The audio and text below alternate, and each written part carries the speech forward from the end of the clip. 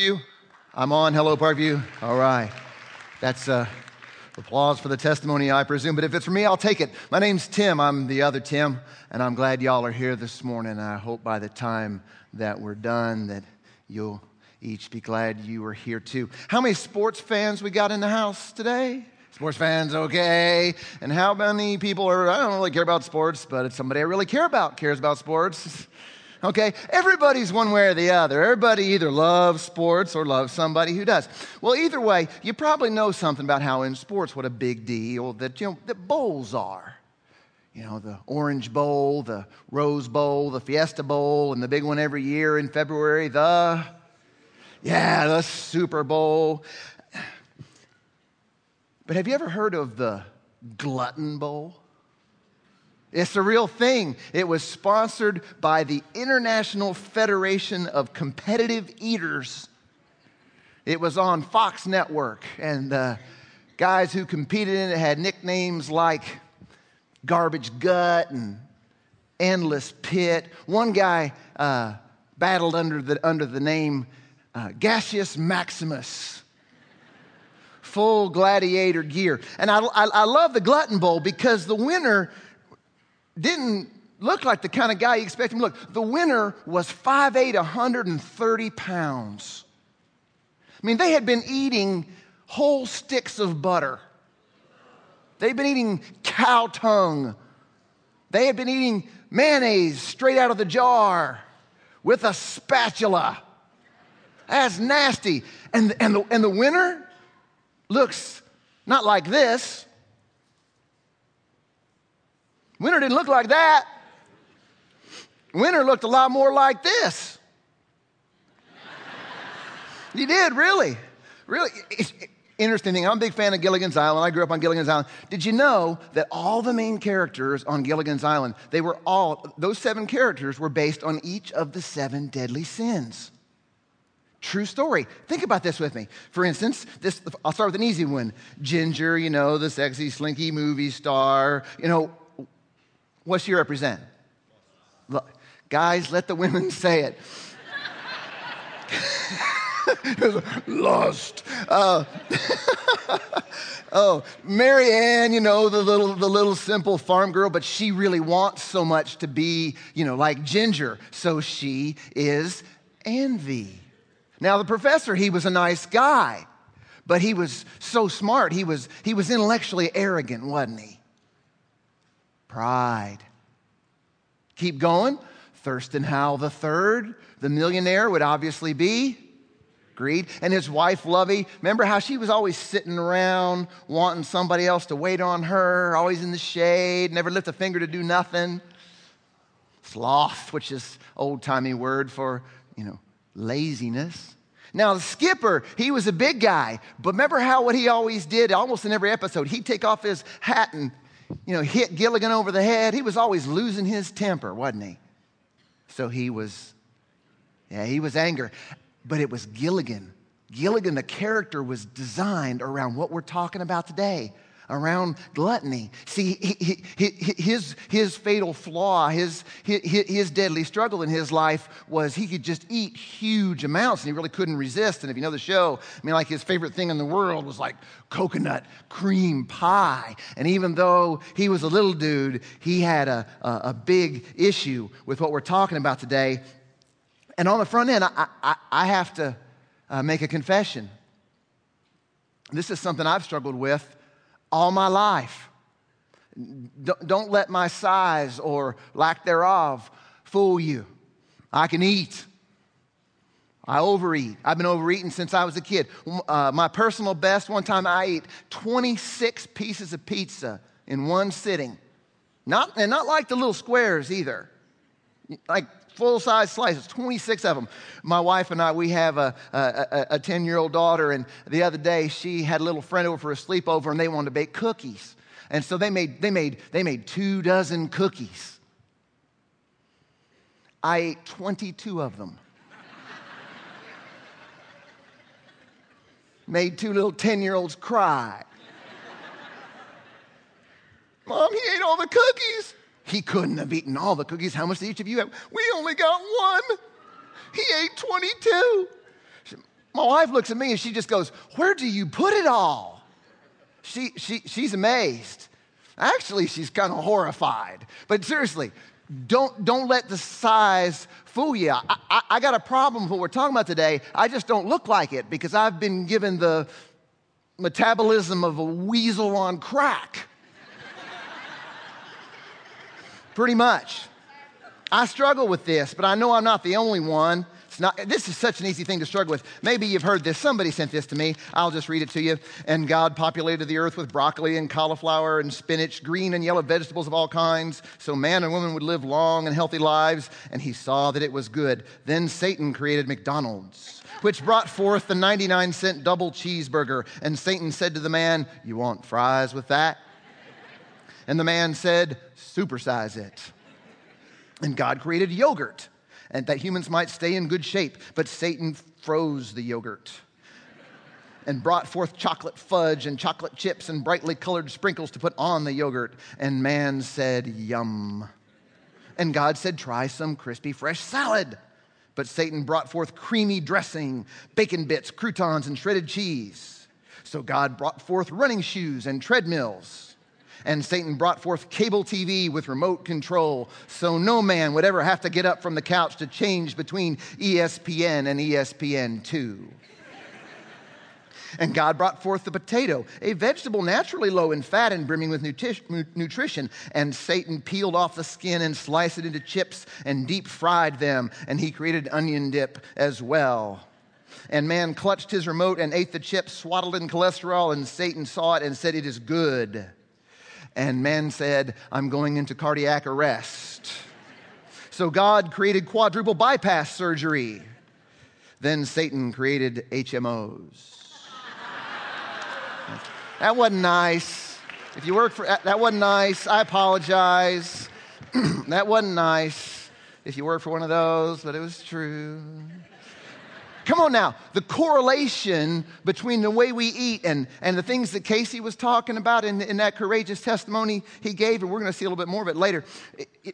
Cardiovascular disease, diabetes, liver disease, cholesterol issues, in some cases, some kinds of cancer.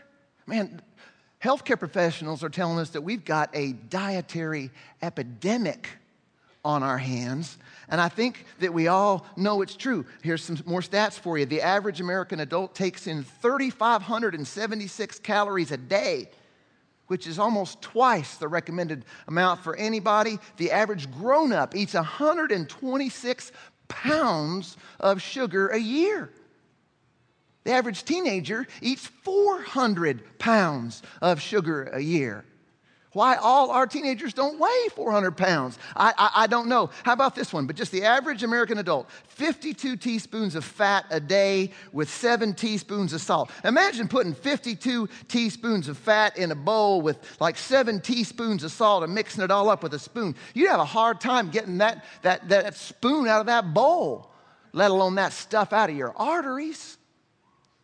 And for anybody who's here today and you struggle not just with the eating thing, but it does have a correlation on your struggles with weight and size, I just want to say up front, the pain that's involved in that, the frustration. But I also want to say to everybody here, this is not about size. This is not about weight. It's not about that. Like I said, most of my life, I've been that guy who ate too many calories in too many sort of body-polluting, artery-clogging sorts of forms. I just don't look like I do necessarily. And is it any wonder with all that's at stake here? Look at this one thing God says in Scripture. This is from the Old Testament. God says this. He says, do not join those who drink too much wine or gorge themselves. There's a word for you, gorge. Gorge themselves on meat. And I want to start with one of those do nots because I'm so glad you're here today. Wherever you're at in your spiritual journey, let me ask you, don't say out loud, but how do you see God? When you hear a do not, in church? I mean, is God just the God of rules and no and don't? I mean, is there something in your spirit that tries to tell you that God is kind of like a divine spoil sport who's just laying down the rules and trying to take the fun out of everything? Or do you know down deep in your knower that the only God who is the God who really, truly cares about you, and not just the spiritual aspect of you, but all of you, including your physical health and your physical well-being? How do you see God this morning? But I tell you what, I really believe with this whole tendency to overdo certain things, I really believe that God's main concern for us isn't primarily physical. Look at this verse. Talking about one aspect of this struggle. Refers to folks, their destiny is destruction and their God is their stomach. What does that mean, their God is their stomach? It doesn't mean they're actually going to a church that's shaped like a big abdomen, or a big belly. No, it's like going, it means their appetite has become, in this particular verse, food, their appetite has become the central thing. It drives their life. It has this place in their life that's calling the shots. A place that only God was meant to have. But having said that, I want to be ultra clear about this. Not only is what we're talking about today, y'all, not about somebody's physical size or weight, it's also not just about food. Because gluttony can be anything a person tends to overindulge in. Maybe what a person overindulges in is not hot fudge sundaes, but how much they work on Monday and Tuesday and Wednesday and Thursday and Friday, Saturday and Sunday. And, maybe you go, I'm not a workaholic. I just love to work. Or maybe you're a workaholic and you know that I just can't stop. And like if I don't work, if I'm not working, I just start to freak out and I just can't really relax. I got to always be doing something. And again, whatever it is it possible that what you gorge yourself on is work and activity instead of food? Somebody knew this was coming. Same thing can be true with sex. I'm a professional counselor, and for many years, I've known many people who I care about and respected very much who had a struggle with overindulging in sexual stuff, whether it's getting sexual with other people or whether it's online stuff or whether it's, self-stimulating stuff. Yeah, I said self-stimulating in church. You heard it right here. And I've known a lot of people that there's just an overindulgence, and it just drives them, and the fallout and the danger and the agony of it can be just immense. I mean, but it's not just those things. It can be other things. There's struggles that we can have with drinking. Think about this. Why isn't drunkenness one of the 7 deadlies? Well, it is. Because that's what gluttony is. It's overindulgence in alcohol. Why isn't gambling in one of the 7 deadlies? Well, it is. Because overindulgence in gambling is a form of gluttony. Are you with me now? It's not about somebody's size. It's not necessarily just about food. Are we clear on that? You can say yes, no, or I don't know. Are we clear on that? Okay. Is it about anybody's size? No. Is it just about food? Good. Thank you. We are tracking. It's really interesting. See, gluttony comes in all sorts of shapes and sizes. It interests me. All my life I heard that parable that Jesus told, the parable of the prodigal son. How many have heard the parable of the prodigal son? Yeah, I always thought prodigal meant like rebellious. Didn't you? I thought prodigal meant like wayward.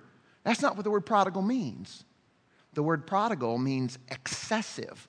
Look at the words from Luke 15, how he was described. It says the younger son got together all that he had, and he set off to a distant country, and there he squandered his wealth in wild living. He went too far. He spent too much. He partied too much. He lived wild too much.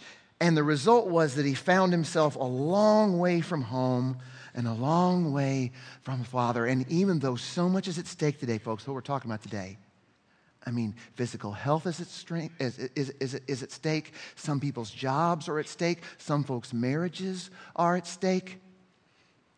But see, these things in our life tend to take the place that belongs only to God. Our tendency to giant size anything in our life creates these giants that try to take the place that belongs to only God. And so what are we going to do? What I want to talk today is about bringing down whatever giant of overindulgence you might have in your life. And whatever giant of overindulgence I might have in my life. And obviously, if I'm going to talk about giants, you know where I'm going to go biblically with, probably the most famous story of the most famous giant in the world, other than Shaq. There's this famous giant. The people of God, at the time, the good guys, the Israelites, and their arch enemies, the Philistines, they were camped out on two sides of this valley. One group of soldiers is over here, and one group of soldiers over here, and they're fixing to fight. And the Philistines start saying, hey, let's just do our best guy against your best guy thing. Let's just do a winner take all, mano a mano thing. You send out your best guy and we'll send our best guy and we'll settle it that way. And of course, you know why the Philistines want to settle it that way? Because their best guy was a giant named, Goliath. And Goliath, it's really interesting. Goliath wasn't just big and strong and skilled in battle. Goliath was somebody who talked some serious trash. Look at this from Scripture, from 1 Samuel 17. He's standing on one side of the valley and he's saying, any of you pansies want a piece of me? My paraphrase. Goliath talks smack, and it was interesting. Nobody from the good guy's side said one word back to him. Nobody even shouted out a single, your mama.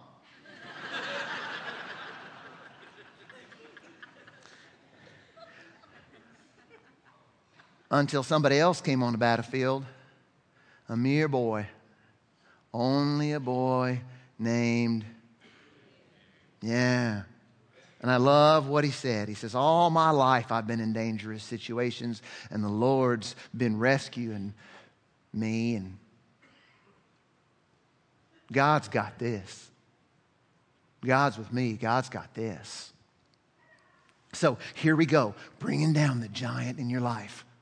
Here's the first thing I think we need to do. And I struggled with whether or not I was going to phrase it this way because I didn't want to come across as over the top and, overly melodramatic. But I don't think this is over the top, and I don't think it is melodramatic. I think it's just real of where we need to start with whatever giant you got in your life, whatever giant of overindulgence you've got in your life, whatever has too giant of a place in your life other than God. Because you know what? God can't have too big a place in your life. God's meant to be the only truly giant person, truly giant, dominating, calling the shots, center of everything thing in your life, and mine too. Whatever giant you got in your life, if it's not God, you need to declare war. I know that sounds very dramatic, declare war. But think about the analogy here. I think about back with the horror and the tragedy of 9/11. And after 9/11, the president didn't stand before the country and say, he didn't say, think about it. He didn't say, terrorism is a very big problem, and so we're going to try hard to combat it. No, he didn't say that. And he didn't say, terrorism is a very serious thing, and so we're going to get serious about stopping them. No. What did he do? He declared war on terror. And when the president declared war on terror, he was saying our country and our military, as a group, we're going to bring together all of our resources to win this war. And I don't think it's melodramatic. I don't think it's over the top. In a similar kind of way, if there's a giant in your life of overindulging in anything, if there's like that in my life, I hope nobody comes in here today and says, oh yeah, they're right. I need to try harder. I need to do something. I need to get on that. Okay, you're right. I'll try harder. Please, we have failed just horrendously. Epic fail today. If anybody walks out of here going, that was a nice reminder to try harder, to do better. No, friends. With what's going on in our lives, somebody here needs to say, it's time to draw a line in the personal spiritual sand of my life and say, enough is enough. Too much is too much. This means war.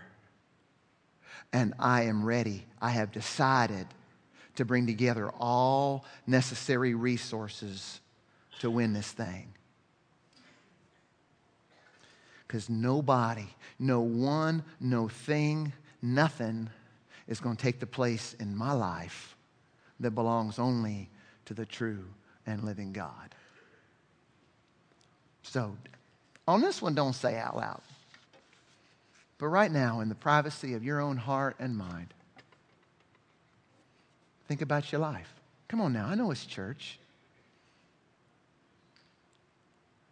I know it's easy. Just let stuff go in one ear and out the other. Think about other stuff, what we're going to do later. What we're going to do later, it's going to be there later. Don't worry. Right now, let's do some work, y'all. Got anything in your life that it's just too much? And there's a giant of overindulgence.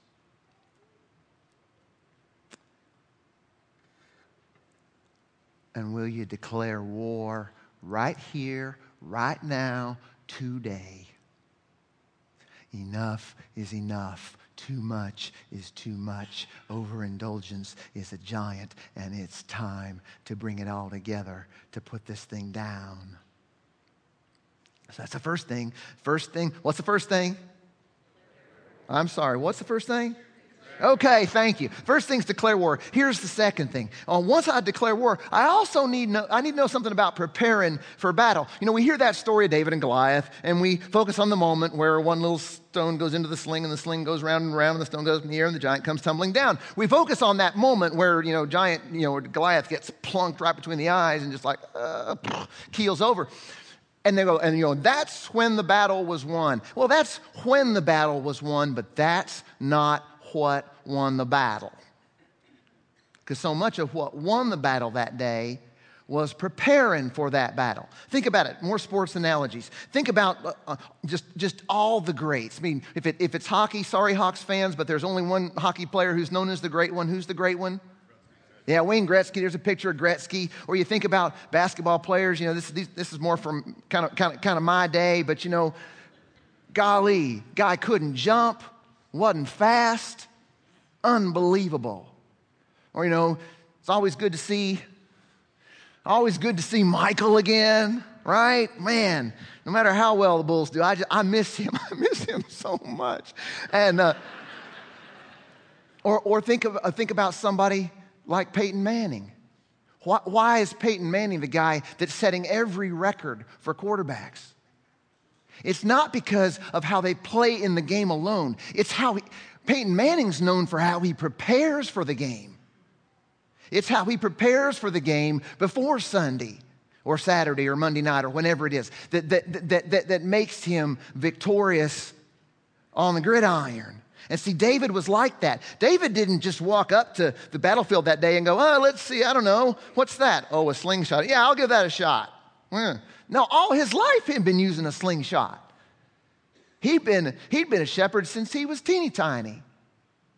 He'd been working on his aim for years and years, even though he wasn't a person of significant age. See, listen, when you declare war, you don't need to just fight. You need to prepare to fight.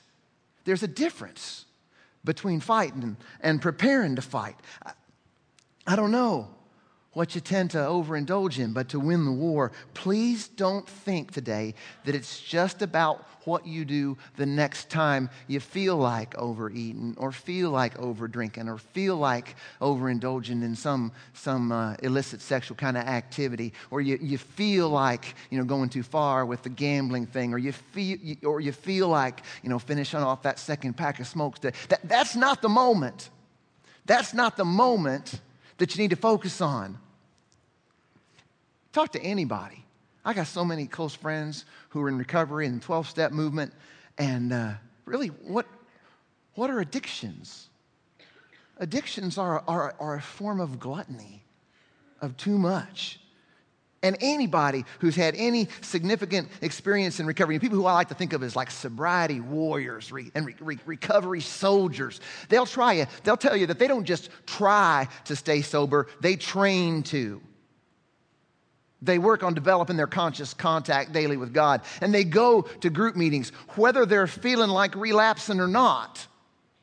Whether they're having a good day or bad day, they still go to the meetings. Anybody in recovery who's experienced knows what I'm talking about. And the reason they do that is because they know that it's not about trying, it's about training. And with whatever you're struggling with in your life, I'm not asking you to try harder. The odds are you're already trying. And that's why it hurts so much. You try so hard. But maybe what you're not doing, maybe you're not training. You're fighting, but you're losing. Maybe it's not because you're not fighting. Maybe it's because you haven't yet learned to prepare for the fight. We see this in Jesus' life. Jesus was famous. Look at these words from Luke chapter 5. Talks about Jesus and how he often withdrew to lonely places, got off by himself to pray. And I know we can hear that and go, well, of course Jesus did that because Jesus was Jesus and Jesus was spiritual and Jesus just did Jesus-y things. No. Is Jesus-y a word? It is now. No. He knew that life was a battle every day. Life's other things too. But it's at least a battle every day with something. And when he was going off and getting by himself like that to connect with his Heavenly Father, he was preparing for battle. Is this making sense? Again, you can say yes, no, or I don't know. Okay, thank you.